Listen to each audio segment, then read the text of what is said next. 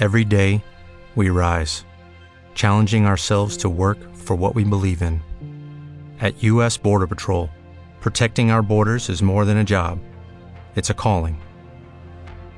Agents answer the call, working together to keep our country and communities safe. If you're ready for a new mission, join U.S. Border Patrol and go beyond. Learn more at cbp.gov/careers. Hey guys, it is Ryan. I'm not sure if you know this about me, but I'm a bit of a fun fanatic when I can. I like to work, but I like fun too. It's a thing. And now the truth is out there. I can tell you about my favorite place to have fun. Chumba Casino. They have hundreds of social casino style games to choose from with new games released each week. You can play for free anytime, anywhere. And each day brings a new chance to collect daily bonuses. So join me in the fun. Sign up now at ChumbaCasino.com. No purchase necessary. VGW Group. Void where prohibited by law. See terms and conditions. 18+.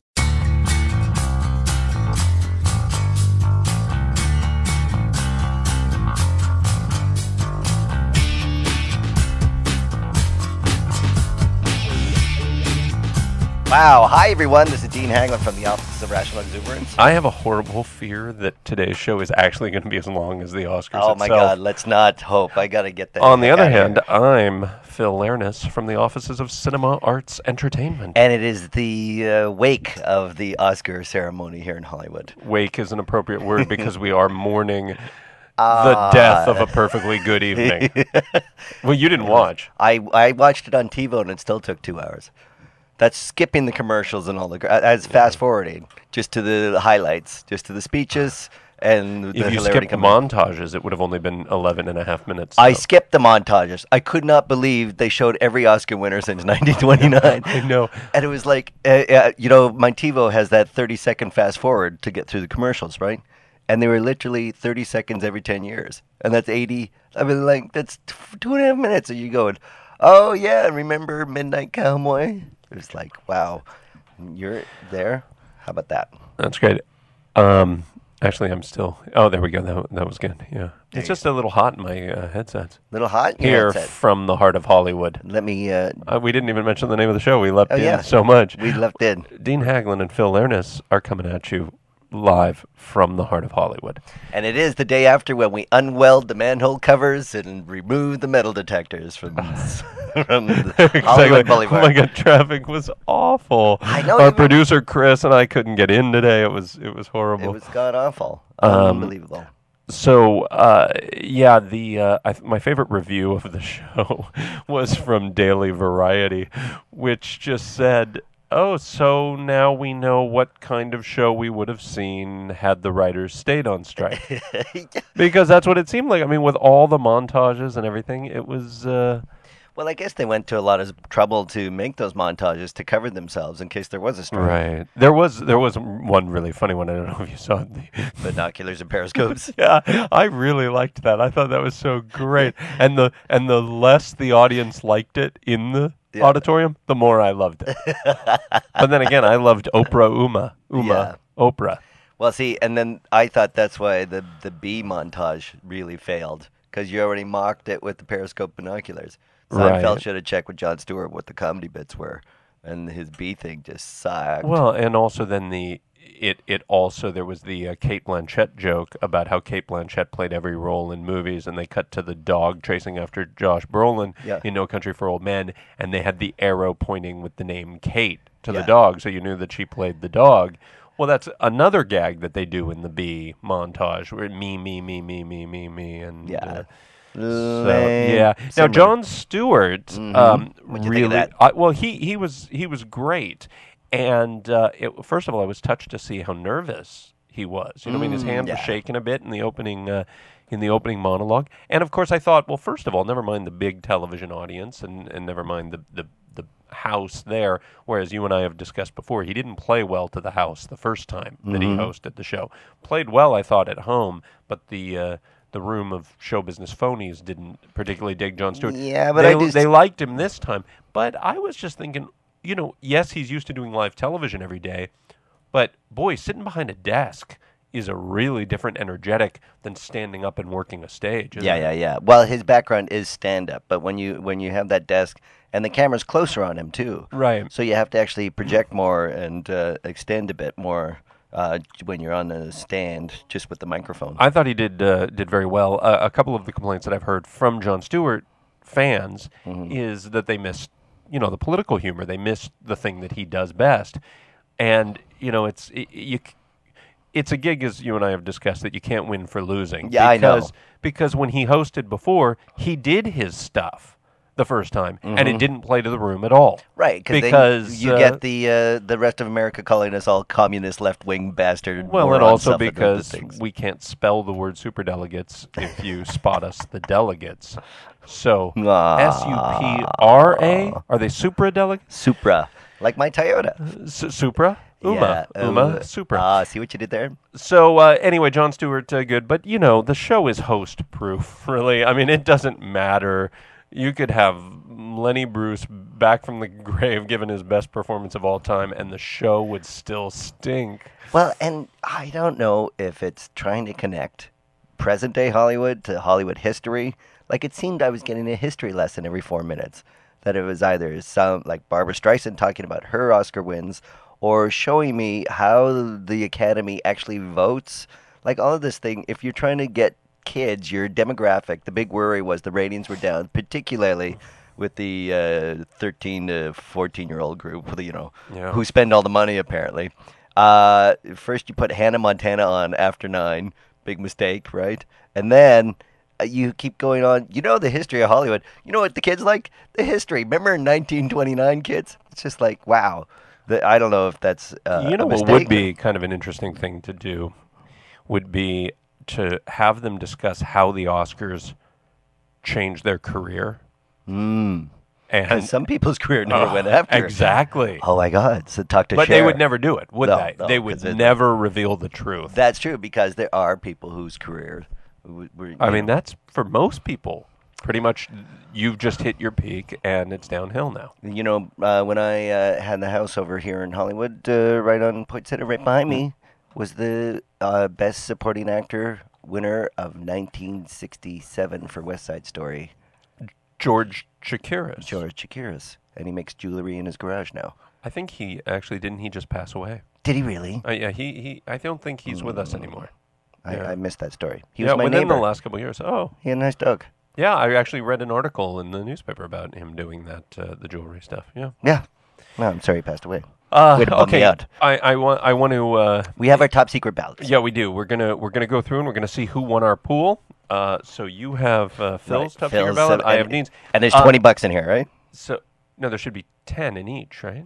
Well, I don't know if I got change. Okay, so to show you what kind of who are they appealing to? What demographic are they appealing to? I mean, they want to appeal to everybody, clearly, but it just doesn't make sense. And there was one commercial break. It was so funny. Lily had kind of the line of the night when we were watching, because the announcer says the Oscars will be right back with Penelope Cruz, Patrick Dempsey, and John Travolta. And Lily just was silent, and she goes, that doesn't make me want to come back. All right, so we will begin today's show with... Wait, speaking of commercials, what was that text vote for your favorite commercial, AB? There was a text vote for your favorite Oscar commercial? I'm not going to lie to you. I walked away from more of this show than I ever have in the past. Apparently a lot of people did. It's the lowest rated ever. Okay, so who's got the master list? So we'll begin with the award for Best Visual Effects. Best Visual Effects. An award presented by Dwayne Johnson on the show. They introduced Dwayne Johnson, and I think I speak for America when I said, who the hell is Dwayne? Oh, it's The Rock. The Rock. He's and you realize he came out as Dwayne Johnson, right? Because he's doing a new movie for Disney, and because Disney it already came out. Yeah. Oh, He's doing family comedy things now for Disney, and he did one, and it came out as Dwayne Johnson. I thought he was doing another one, and they had him come out as Dwayne Johnson too, to make it more family, less scary. But it doesn't sound good. Can you smell what Dwayne Johnson is cooking? I mean, that sounds like Somebody should be arrested for saying that. So the winner for best visual effects, I thought in a bit of an upset was The Golden Compass. Yeah. Who did Phil Lernis pick? Well, he picked Pirates of the Caribbean, his most hated movie ever. Yeah, and Dean Haglund picked Transformers. So we have no winner there. We have no winner right. So what are you doing? Are you just crossing it out? I put an X. I put an X. So through the category. Through the category. Oh, well, yes. Right. Yeah. So you have screwed up on that one. You wrote on the top of your ballot, Oscar 2008 ballot, in your face. That was so that you would be, forever fearing my excellent judgment. It is in my face. So we're for those of you keeping score at home, 0. It's 0-0 after one.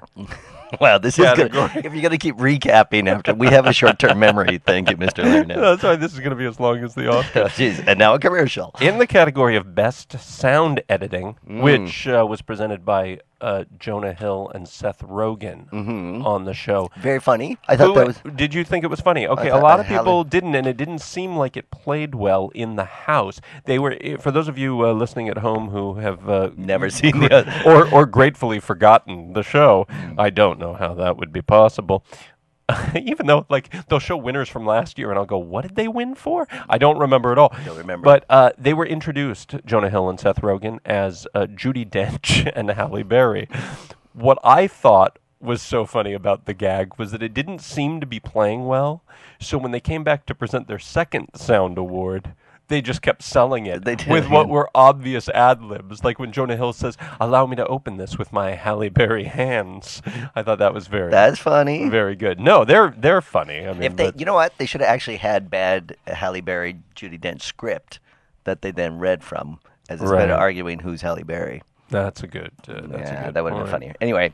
Unless the argument was ad-libbed, in which case it would have been fine. So the winner of sound editing, yes, was The Bourne Ultimatum. I know, which didn't sound good at all. You had Transformers. So that was for sound editing. I had Transformers, and you had Transformers. I know, because the sound was excellent. That was some sound editing. We screwed we're up crossing that one out. Okay, 0. Are still 0. Okay, go to... At the end of that award being presented for Bourne Ultimatum for sound editing, again, I looked at Lily, and it's I don't know. Does anybody get excited? No. Unless you've won your pool based on that, you don't really get excited. Yeah. And, they showed short little clips from the movies, and we both shrugged and looked at each other, and Lily said, well, it looked hard.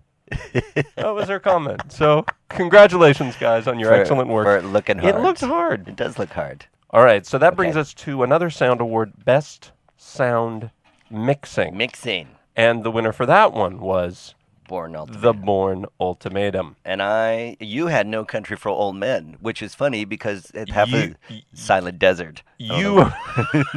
But you first picked No Country for Old Men. Oh yeah. Crossed it out and ended up picking Transformers.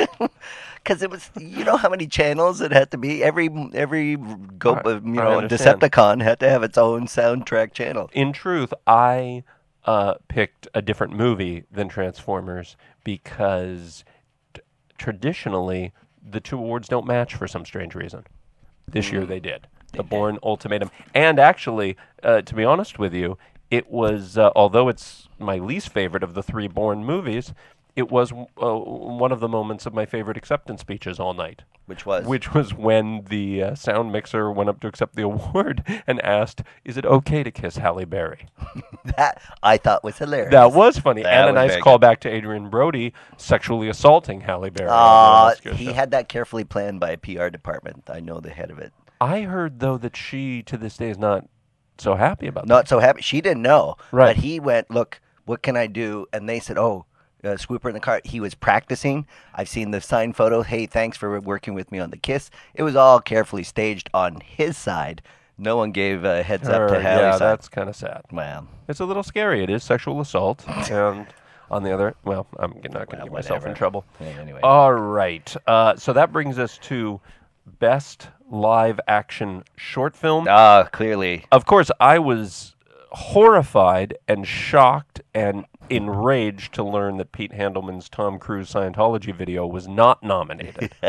We've talked about that before. That deserved. Pete Handelman did the best short film of the year, as far as I'm concerned. Mm-hmm. The winner for live-action short film was Mozart of the Pickpockets. Les Mozart du Pickpockets. Now, Dean Haglund had predicted The Tonto Woman, so thank God right now you have not ruined our perfect record at this point. As you have not either, because you picked Tanguy Argentini. that translated, that means Argentino tango. I know. Where they showed the clip of them falling all over themselves. Right. Now, when they showed the clips, I immediately knew that I had gotten that wrong, because if I had known that the Mozart of Pickpockets was a kid, which I guess I should have based on the name, but I just thought, oh, he's a genius. It's his art form. Pickpocketing is his art form. No. And maybe it's set in Vienna. No. But no, he's a kid. And once I knew it was a kid who's a pickpocket, I mean, the hell, Oliver won Best Picture. It's Oliver without the music, basically. Thank God. So it's a better Oliver. Okay, so we're 4-0. Wow. How about first one to win a category wins the... that might be close to my assessment of what I... Best Original Song. Now, this category was very interesting because Best Original Song, to me, it was the best of shows. It was the worst of shows. Mm-hmm. Because so many of those bloated numbers, especially from Enchanted. Holy crap. You had... 90 friggin' stage dancers. On the other hand, you had the Falling Slowly performance from Once, which was, I think that performance might have been the highlight of the entire show. It's actually the only thing I enjoyed. Whereas Colin Farrell's intro of said song was maybe the low light. He comes out, stone drunk, whatever it is. Well, and he slides on that. There was a little slippery spot, part. And he clearly not having bathed since St. Swithin's Day. and he was totally chuffed. I love that he wore the... chuffed over there sounds really great, but when you hear it on this side of the pond, chuffed doesn't... It means he had no male role models. And and speaking of which, again, it needs asking because, this person introduced one of the song performances. Who the fuck is Miley Cyrus? I asked this again. I screamed, who the fuck is Miley Cyrus? She's Hannah Montana. That's what you kept telling me. That means nothing to me. Okay. What did mean something to me was Billy Ray Cyrus's daughter. You're kidding. That meant something because you so loved Achy Breaky Heart, the one-hit wonder guy? I don't know if I've ever mentioned this on the show. The best review of any album ever. New Music Express. Yeah. Wanker, wanker, wanker, wanker. You got the 4 wanker review. Yeah, no, I just don't understand, though, why I liked it was Billy Ray Cyrus. It's just like, he doesn't get to have a career, and she gets to present on the Oscars? Nonsense. He is this dad in Hannah Montana show, so he has a fantastic TV career. Oh, so he's sucking the bones of his daughter's career dry. Which he has no problem doing. Okay, thank God. Yes, all right. Okay. So the winner of Best Song was Falling Slowly. It was. And Dean Haglund picked Falling Slowly. As did Phil Lernes. Woo, we each have one. 1 and 1. In your face, everybody. Those of you who thought you'd shut us out for good. Another really nice moment on the show was, of course, how touched they were. But then when Jon Stewart brought her out after she'd been cut off and let her do her speech. Which makes me go, well, what about everyone else who got cut off? For that other woman and the 2 in the documentary. They didn't get to come back. How come she did? I am sure that Jon Stewart, in his own way, was like Schindler at the end of Schindler's List. I could have done more. I could have brought more people back for their acceptance speeches. Somebody made a great point. Said, look at all the clips, and it's clips of people making speeches that weren't played off in 12 seconds. Right. And then they play off people in 12 seconds so they can play clips of other Oscar performances. Look, how about... Get rid of all the stupid nonsense introducing the category. Have a star, have someone attractive, whatever, come out and say, the category is this. Here's a look at the work of the 5 nominees. Then you show, if it's cinematography, 5 clips of maybe quickly the cinematographer lensing a shot and then how the shot came out. Yeah. Same thing for editing, etc. The actors, it's a no-brainer. You show one of the writing, maybe you show them. I know. But just show a clip and of don't show me what their work is. You know that thing I remember when Top Gun was up for sound editing awards, they had to show the sound meters and how the airplanes. No, just show us a clip. Let us see a little bit of it. After all, you are promoting the damn movies. That's exactly the whole point of the Oscars. And then announce the winner and let him give a speech. Yeah. Cut out everything else. Let the host crack wise. Let the host keep it moving. Mm-hmm. We don't need the presenters to do it. So true. Okay. We've just made a better show. All right, so we're up to Best Music Original Score. Oh. And the winner... I don't even see that category. Oh, there it is. Right above, yeah. And the winner was Atonement. It was? At 1 mint? At 1 mint, which of course made me wish, because as soon as they read the nominees and I heard the music, I immediately thought to myself, I wish I had not been so blinded by my own hatred when filling out the ballots, because of course At 1 mint was going to win. The whole movie was music. That's all it was. Of course it was, but I was blinded by my own hatred, and I picked... Ratatouille. I picked Ratatouille. Although, in fairness, those Disney films have won Best Music sometimes. Yes, but it's more for musicals. Right. Not and whereas Dean Haglund picked At 1 mint. So Dean Haglund is kicking my ass. He's doubling me up. He's up 2-1. That $10 is mine. It's tasting good. Okay, moving right along to Best Makeup. Oh, yeah. Okay. The winner... Yeah. Was La Vie en Rose. I know, because she apparently aged from 18 to 40. Well, not 18. Well, yeah, in the movie. Yeah. Right. But also, it just, you know what I've always told you, the Academy loves it when they make a young hottie old and freaky looking. Exactly. Halle Berry wins for Monsters Ball because she was a hot thing. Did the makeup win? Well, then she won Best Actress, I see what you're saying. But the Academy loves it. So, who did I pick? You picked La Vie en Rose. Oh, no.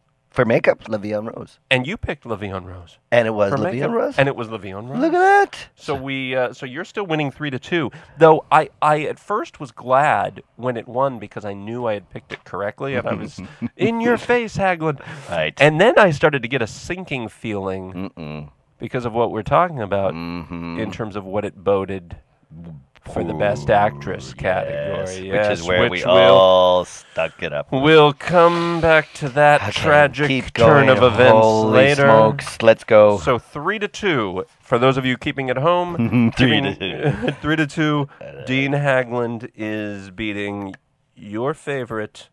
Your favorite sheriff. I believe I am the favorite because of my sensibilities over your. Coming to Best Editing, Film Editing. The winner was, to the great disturbance of the National ADD Society, The Bourne Ultimatum. I know.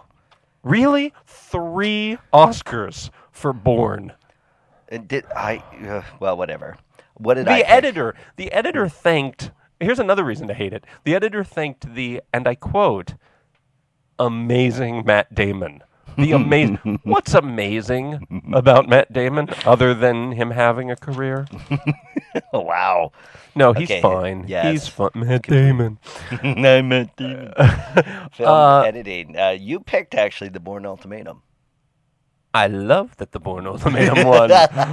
Whereas you picked No Country for Old Men. Because the editing was impressive. Often, the Best Picture winner will win Best Editing. See, I was thinking In fact, one would argue that it kind of should, right?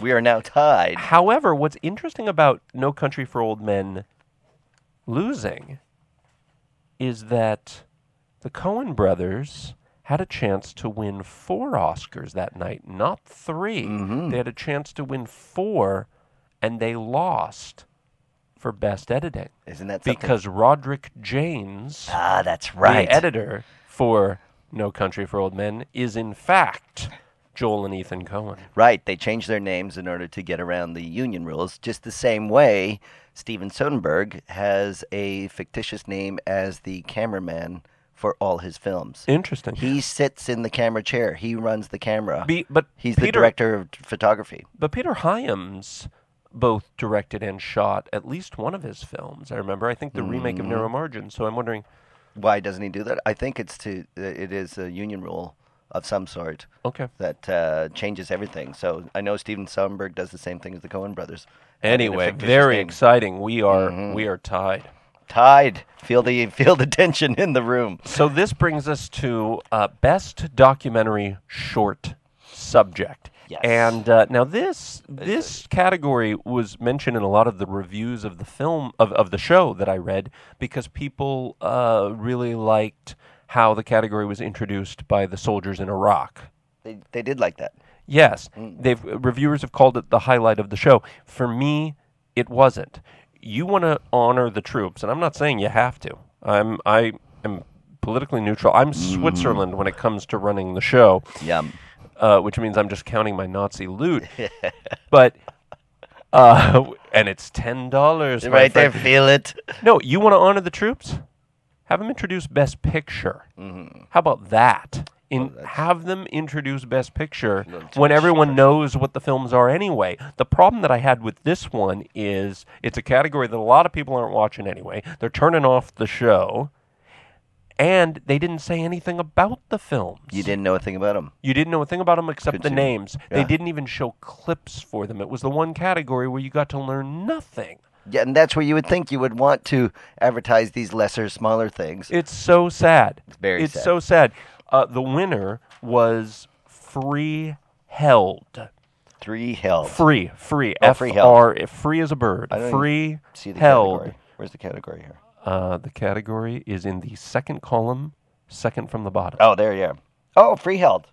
And guess who got documentary short? Correct. Did I pick Free Held? Mr. Freeheld by Phil Lerness. And Dean Haglund, on the other hand, picked Free Held. Did I? Yes. Woo-hoo! We're smart. Wow. I don't know why I picked that. Probably because all the other ones sounded kind of foreign and weird. So we're tied. Yeah. 4-4. Fantastic. I get the feeling like this is either really exciting for our listeners, a little bit like big time wrestling, or it's our worst show ever. Well, I don't know. I don't know either. But it is Hollywood award season, and why shouldn't our collective heads be as far up our asses as the rest of the industry? Well, and that's sort of the problem with the show, isn't it? It's self-congratulatory. I mean, right. When the Golden Globes had the strike on, it was kind of nice just a press conference and here's your Golden Globes to get out, you know. But everybody does like to see the fashions. Even some of our listeners at home, their favorite part of the show is to see, how well or poorly dressed people are. The train wrecks which will bring us to Diablo Cody in a minute. But I'm wearing Skechers with socks from Calvin Klein. And my jeans are $5 from the Santee Alley in downtown Los Angeles. I like Santee Alley. Santee Alley. And my T-shirt is Goodwill. I'm wearing a feathery boa. Yes, you are. I was going to ask about that. Hip boots. Oh, I call them hip waders. No pants. No, like most of what I wear on our show, my wardrobe has been graciously provided by the Salvation Army. Best costume design. Speaking of wardrobe. Oh, that was a nice segue. It's almost like we planned it. I didn't believe it. Okay, best costume design. The first award given, and I knew it was going to be an awful night when the winner was Elizabeth the Golden Age. Could you believe that? I mean, it's a period piece. They just went through the warehouses of all the studios and dragged the crap out from every other. And it's a sequel. I know. They didn't use any of these costumes for the original. Look, I watched the movie this weekend, believe it or not, and it's terrible. Is it? It's terrible. The first one is so much fun, and this one is terrible. This one is the one I thought I was going to see the first time. Like, I don't want to see some stupid, ridiculous soap opera. And weight it by the epic moments of history. It was terrible. It's the first really bad performance I've ever seen Clive Owen give. Anyway, the costumes, they're nice. They're cool. But really, I mean, they could, even if they didn't go through the costume departments at every studio and just drag out what's been used before, even if they didn't do that, why didn't they do that? None of us care. None of us care. I know, exactly. Okay, so that won. What did I pick? You picked Sweeney Todd, the Demon Barber of Fleet Street. And Dean Haglund picked Sweeney Todd, the Demon Barber. Fleet Street. We're shadowy reflections upon each other. That's sad. I mean, well, I think it's because, I don't know why. I thought maybe we were actually judging based on what we assumed the rest of the Academy would be voting. But it seems like now the Academy's been infiltrated by idiots. Wow. Okay, best cinematography. Here you can't lose. Really? Well, what was the winner? Oh, you are interesting. All right. The winner was Robert Elswit for There Will Be Blood. There Will Be Blood. It is fantastic work. There's It no is, question about yeah. it. I thought it was so classy when he talked about the production design, the art direction of the film, and said, 80% of this award belongs to them. Yeah. I thought that was really classy. I did not get this right. Because you picked No Country for Old Men. With Roger, shot by the great Roger Deakins. Yes. What's very interesting about this is that you originally picked No Country for Old Men by Roger Deakins, crossed it out, and you picked There Will Be Blood. Yeah. So you got that right. I want to know, why did you pick No Country and then back away from it? Well, because Richard Deakins, Roger, yeah, he had won previously for something, and then I re-looked at There Will Be Blood, and I thought that it was amazing cinematography for the fact that both those shots, both those movies were shot in the exact same area in Marfa, Texas. Mm-hmm. In fact, there was a shot that was wrecked in No Country for the Old Men because black plumes of smoke were coming out of the horizon from the oil well fire of There Will Be Blood. That's amazing. Isn't that amazing? So if you look at those two movies side by side and see the landscape, the way the landscape is shot, the richness and the variety that There Will Be Blood has over No Country Old Men made me choose No Country or There Will Be Blood. I thought it would be No Country for Old Men because of the variety, because we have several different settings and locations and locales and types of scenes in. But how much harder is it to make a flat landscape, a single line in the desert of Marfa, Texas, look continually fresh, new, interesting visually, as opposed to a variety of locales and stuff that you're shooting almost pedestrianly? I don't know.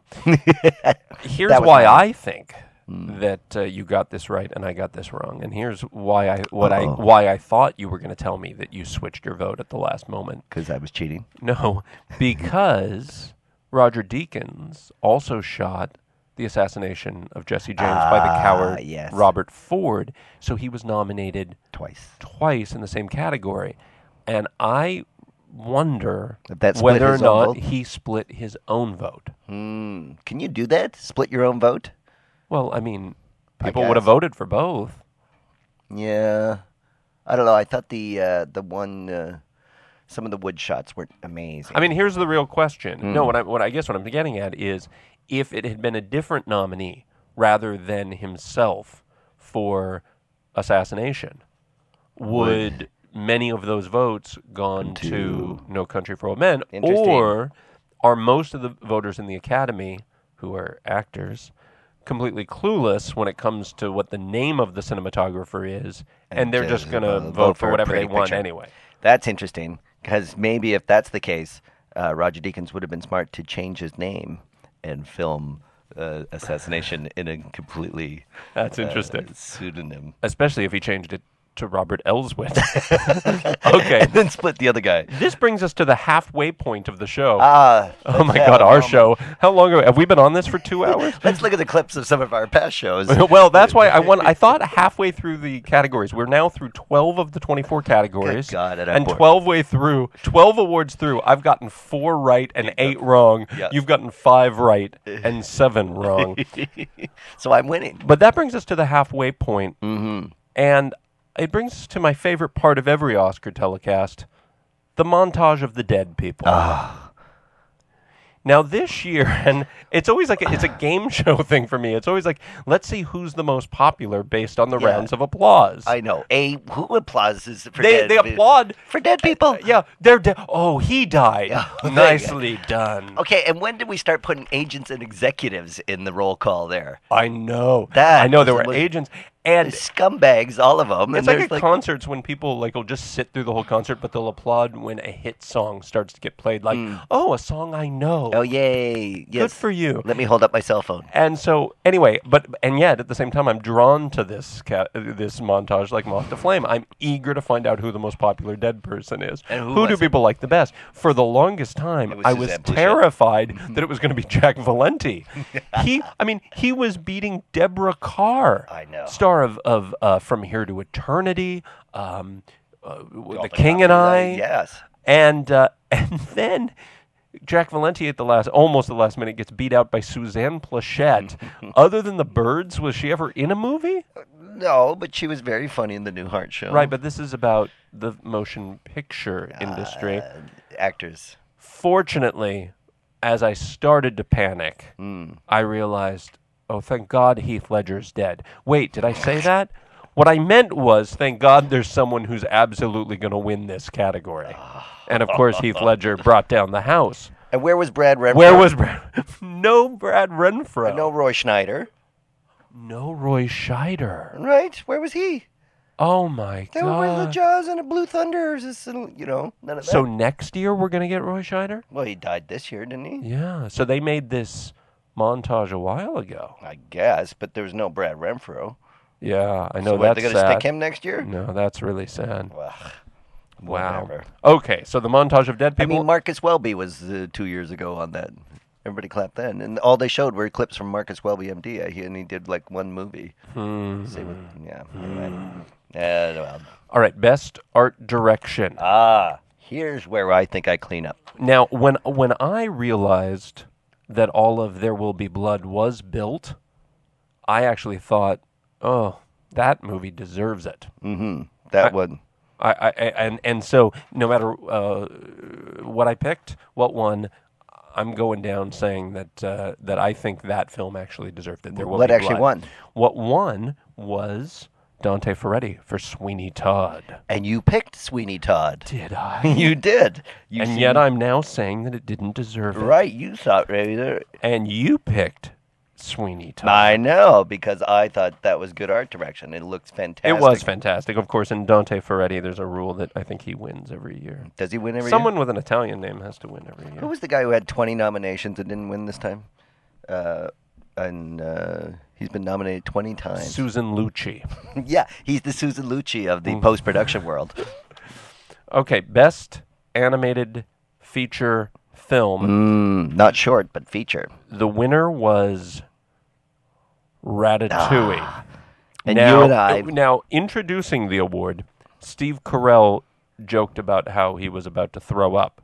Mm-hmm. Accepting the award, director Brad Bird joked about throwing up. Ratatouille winning made me want to throw up. Thank you, ladies and gentlemen. Now, I think it's odd that you picked The Hottie and the Naughty. Now, that wasn't even nominated. It's a Paris Hilton. What do you... It's more deserving than Ratatouille. I thought it was very animated. I didn't even see Ratatouille. But they had the chance here to give actually an important film an award. Well, and to make sure that people would go to see this movie. I think it's because you are with Cinema Arts, a foreign distribution company, and my office is next door to Cinema Arts, a foreign distribution company, that we understand the importance and the art of a fantastic film from Iran that both of us picked. From France, actually. It's from France, but it's an Iranian filmmaker. And she had a graphic novel, the Persepolis. And we both picked Persepolis. And we both picked it, and it's fantastic. And we get Ratatouille in our face. And if you see an animated film... I mean, I really thought the animated branch... Well, I mean, again, everybody votes. It's not just the people in that branch.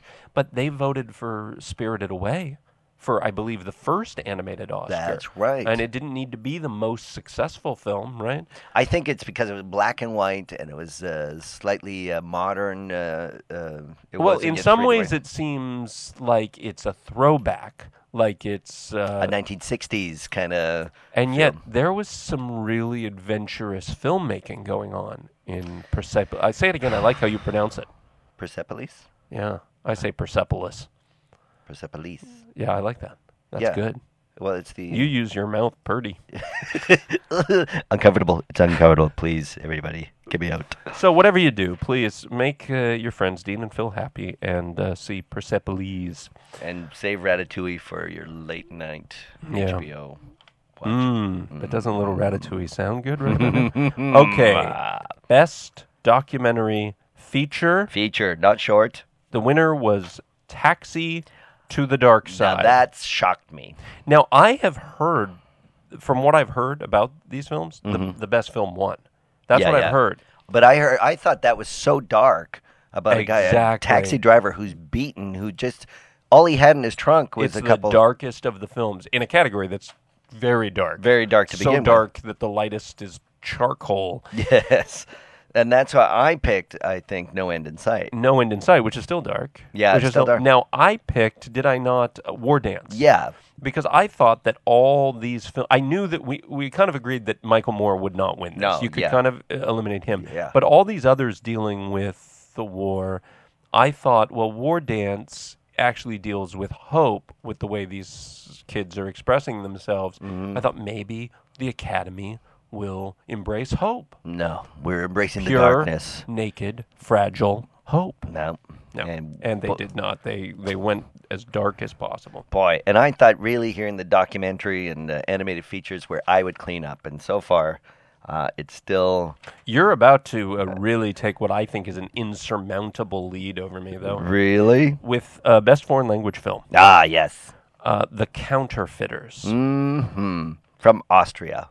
Which you picked. Yeah.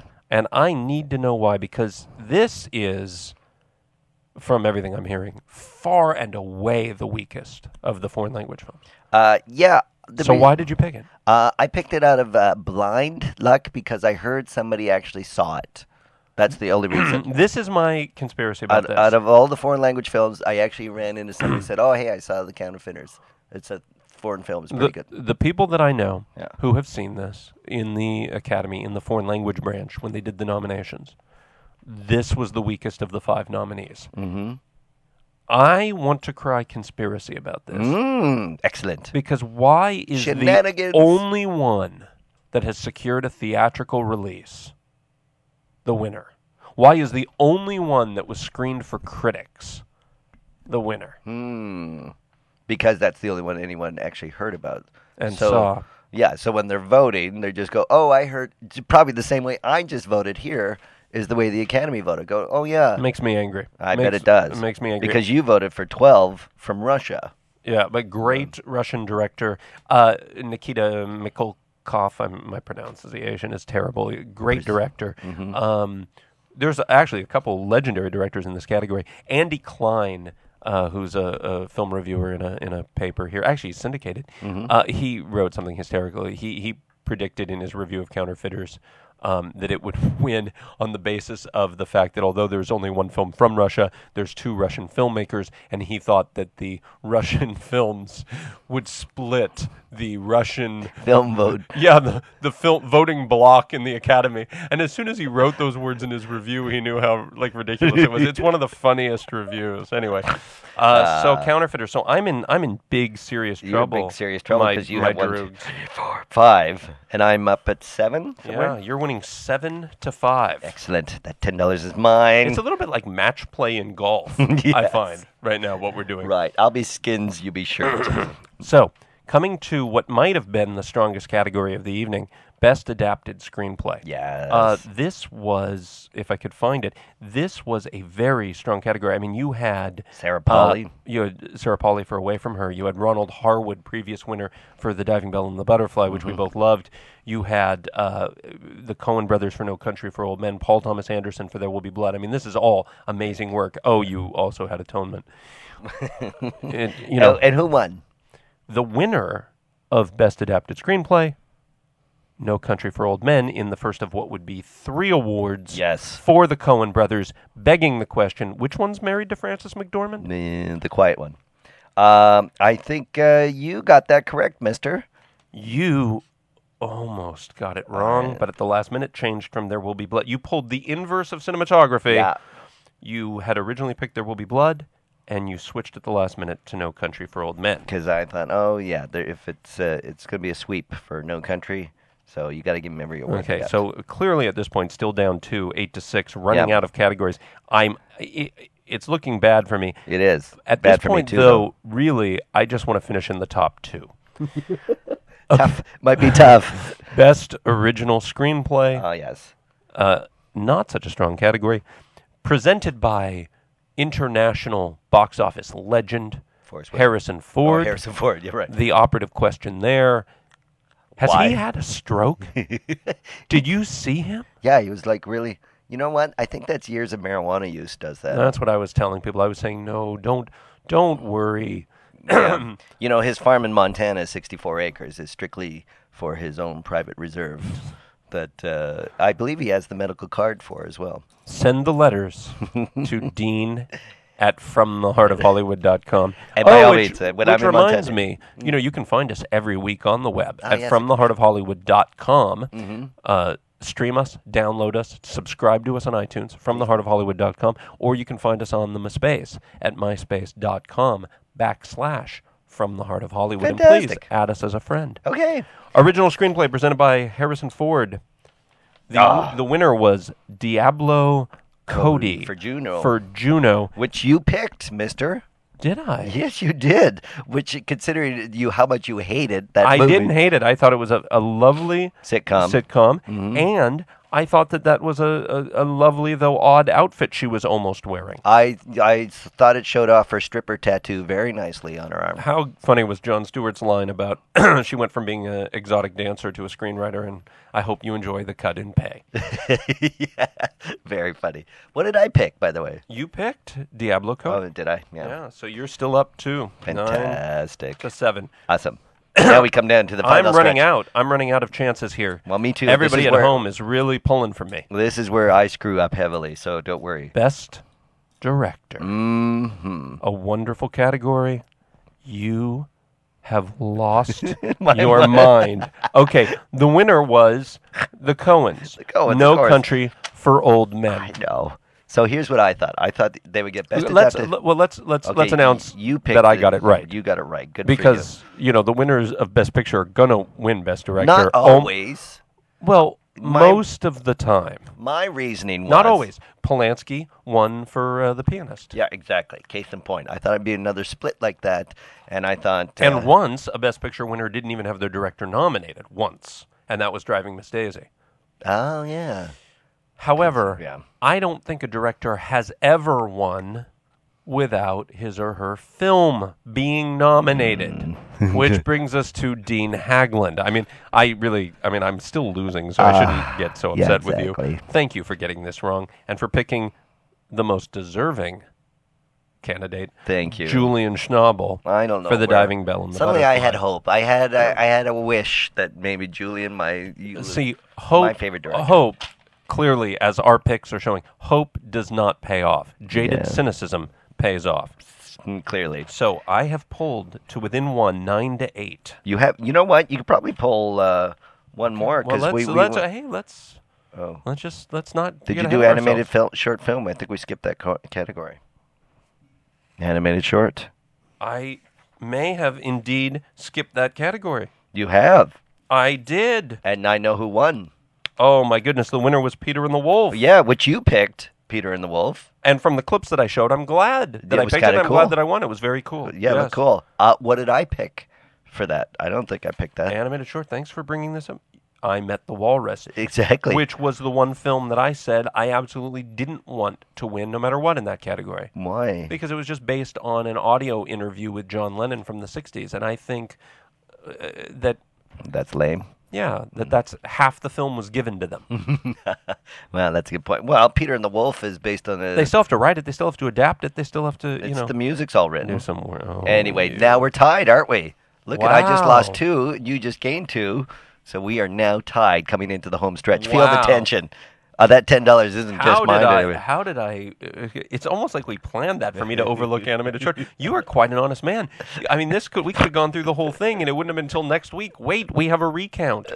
All right, we have to go through the list again. We're moving into our final 5 categories. And it's where I screw up. Supporting actress You and I. Such a weak collection of performances. Do you know that in the pre-Oscar telecast on the red carpet, even Helen Mirren alluded to what I was talking about, was it last week or a couple weeks ago, about the weak range of roles for women this year. Yeah, really? Because she talked about what an astonishing assemblage of performances and characters in the Best Actor category, and that sadly not the same for women this year. That's true. And what was amazing to me, that even in the clip, when Tilda Swinton won for Michael Clayton, even in that clip, you hear her accent wavering. Wavering. Totally. You really do. You know, what the? Well, Alan Arkin presented because he won Best Supporting Actor. Again, Last one of those. year for Miss Really? Sunshine. He won? Yeah. Alan Arkin lies through his teeth when he presents this award, saying that the golden age of film is still alive based on the supporting actress performances. My reaction to him lying through his teeth like that, I know this was written for him. I know he's just saying it because it's written, and that's what actors do. Take back the Oscar from that whore that he won the year before. That's what I demand. Okay, the winner was Tilda Swinton for Michael Clayton. You and I both. The exchange between Lily and I during this category, Lily said, well, it was a tough call on who to vote for. And I said, yeah, because they were all bad.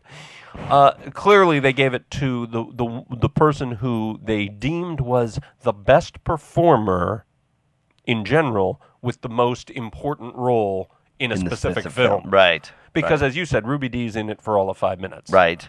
And Gone Baby Gone nobody saw. And she was terrible. And she's not going to have a career. And but Tilda Swinton has been award-worthy in the past. Deep Into the Ocean is so good. But Cate Blanchett's too weird because she's playing Bob Dylan. And it's not so important to the overall success of the film because it's just a bunch of short films within that movie. Whereas Tilda Swinton's character was actually important to the film. Right. And it's filmed in black and white. So what did I get? What did I pick? You picked Cate Blanchett as well. I picked Cate Blanchett. Yeah. We just had, a different... It's just a different time in our lives, man. That's all. That's all it is. Yeah, we thought the adventurousness, the woman playing a man, they loved that. I that. thought Julian Schnabel, So we limp into the home stretch. The final four categories tied 9-9. And ouch. Best Supporting Actor, the what do I have here? You know who you got. Oh, well, this, yeah. How can you not? Yeah, the Javier Bardem Award this year was going to prevent either of us from getting shut out. Yeah, entirely. exactly. Winner, Javier Bardem of the Javier Bardem Award for No Country for Old Men. Great bit when he spoke to his mother. Yes. In Spanish. And I didn't realize she was a famous Spanish comedian. Oh. Did you know that? The whole family's an actors. And I knew that she gave him a lot of advice when he was coming to Hollywood. They're both, the whole family is well-renowned performers over there. You know what was very cool was that he was the front page cover on the local Spanish language newspapers the next day. He was? Yeah, I think that's pretty cool. So I'm guessing that, did I pick that? Yeah, of course you did. And you did as well. How could you not? I would be ashamed of you if you didn't. Okay. Yeah. It wouldn't be the last time in this show. Okay, so 10-10. Actress. Best Actress presented by Forrest Whitaker, who often inspires the same question from me whenever I hear him present these things. I mean, he's such a gifted actor, and he seems like such a sweet man, and I always am inspired to ask the same thing, which is, what is he talking about? What was he talking about? Yeah, I know. I don't know. Just, yeah. The winner was Marianne Cotillard for being young and hot and being made up to look old and freaky. Exactly. And she came and cried and freaked out and forgot the English language. And she thanked her director saying, "You rocked my life." Right. And then she didn't thank Edith Piaf. Yeah. By the way. At that moment, when she failed to thank Edith Piaf, wouldn't the Academy have thought to take the Oscar away and give it to Julie Christie, who deserved it? Nah, well, exactly, because you and I both picked Julie Christie. We both picked Julie Christie. And we both got that wrong. And so... we're tied at 10. Which proves that if you're a hottie and then you get older, you don't get awards. You know what's funny? That happened to Lauren Bacall, remember? She was up for an Oscar. Right. It would be maybe her very last chance to win an Oscar. Right. And it goes to Juliette Binoche, and you're like, wow, how dark is this, Ted? What I think is really, I have never gotten more wrong than I got right. And right now, we both need to get the final two right just to hit 50%. Wow. I mean, I think you can just blindfolded pick the winners and get 50%. And I think maybe, they showed that thing of how the Academy votes. Yeah. And Brad Bird just dropping pen. Yeah, I think that is maybe how a lot of these voting go. No, they have their kids drop their pens. Okay, Best Actor presented by Helen Mirren, and, what a wonderful actress. And every time I think about all her great performances, I just think she's still so hot. Yes. The winner was Daniel Day-Lewis. How can Quite it not an be? upset there. No one saw that coming. There will be blood. Mm-hmm. Nice moment between Mr. Lewis and... getting crowned. It's close as it will be. Becoming a knight. That was cute. He should take that back because I think he's on his way to knighthood anyway. Of course. Yeah, but, Well, especially after openly campaigning for it like that. I would like to be knighted. So we both got that right. Yes. So we're tied at 11. Though I thought the last second maybe George Clooney might have pulled an upset there. Because he had there was an upswing of George Clooney in the press all of a sudden in the final weeks running up to it. Yeah, no, there was no chance. There was no chance. I'm just saying that it felt like it. Best Picture by this point in the evening also really had no suspense left to it. The winner was No Country for Old Men. You picked No Country for Old Men. I picked No Country for Old Men. So, 2, wow. 3, 4, 5, 6, 7, 8, 9, 10, 11, 12. Yeah, and you got 12. And so our longest show ever, ultimately our least suspenseful. Here's your money back. Give me my money back, and we'll let it ride for next year. We tied at 12 to 12. The two things... You know what? You know where I was during this? I was on a haunted ship in the Long Beach Harbor, the Queen Mary. You should have stayed there. I This is ridiculous. This was ridiculous. All right. Analyzing rather than the show. Yes. Analyzing the awards itself. Yeah. And we can finally put to bed the year of 2007. I noticed this. I thought it was very interesting that they really spread the wealth, the Academy this year. All 5 Best Picture nominees actually won an award. I don't know if that's happened before. It may have happened before. They all won. That's even true. Atonement with music. Yep. But They get something. Everybody goes home with something. and the others all won fairly major awards. I mean, Juno won a screenplay award. Michael Clayton won supporting actress. There Will Be Blood won actor and cinematography, and of course writing and directing and Best Picture for the Coens. And it was the lowest rated Oscars ever. 33 million people, which is at what people were watching Will and Grace at the height of Will and Grace. It was about the same audience. 33 million people. Well, I think there's a couple things. One, I mean, it often is based on the films, what the films are that are nominated. There weren't a lot of huge crowd pleasers in the nominated categories. None of them made over $100 million except Juno. Right. And then the other thing about it is I think with all the talk about strikes, I don't know if anybody really had the appetite to see Hollywood congratulate themselves. Well, and here's the other thing. My mom used to watch just to see the stars once a year. Right. But now with your TMZ and your pop kids with the video cameras on every website, you see them every day. And there aren't really that many stars. And because we see them every day. We'll see most of these people at the Emmys. Exactly. So there's no real reason to watch for the glamour, and there's no reason to watch for the films. I, of course, used to have, and I say of course as if anyone would know this, I used to have a thing called the Academy of the Overlooked. And this year, the winner in the Academy of the Overlooked, of course, is Diving Bell and the Butterfly. Everybody knows it was my top film of the year. However, also, it begs the question, if a movie is nominated for Best Cinematography, Best Editing, Best Writing, and Best Direction, in short, all the components that make up a movie, the best film, how is it not one of the 5 nominees for Best Picture? I ask myself that. It's amazing that the best cinematographer, best editor, best writer, best director could turn in a movie that somehow didn't really work. Right, because Atonement was far better than that. The Monty Python sketch with the Dunkirk middle. I'm glad you've taken that and run with it. I love that. Oh, wow.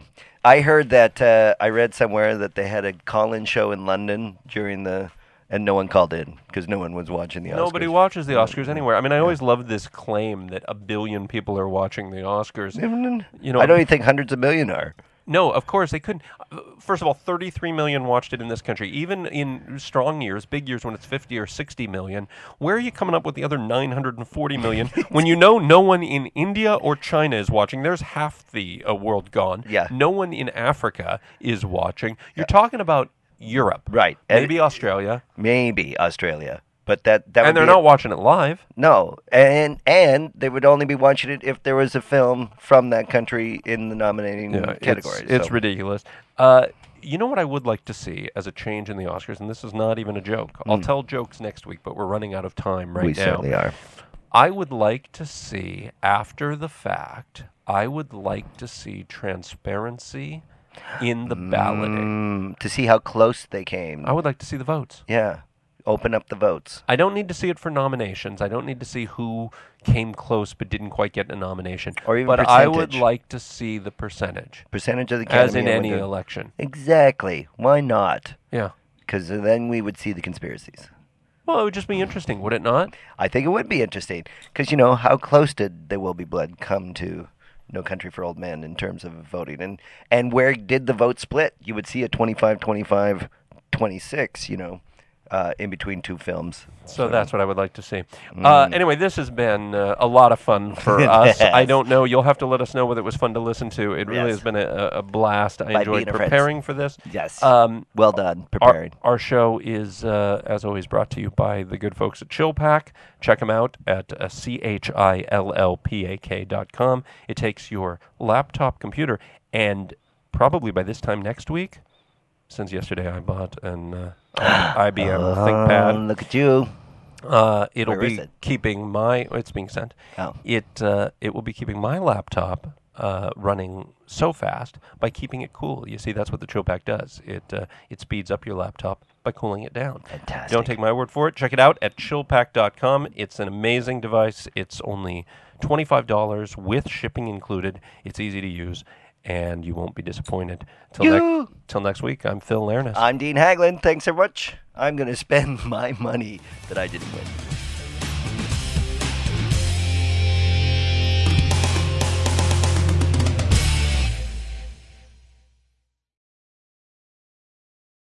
Lucky Land Casino, asking people, what's the weirdest place you've gotten lucky? Lucky? In line at the deli, I guess? Aha, in my dentist's office.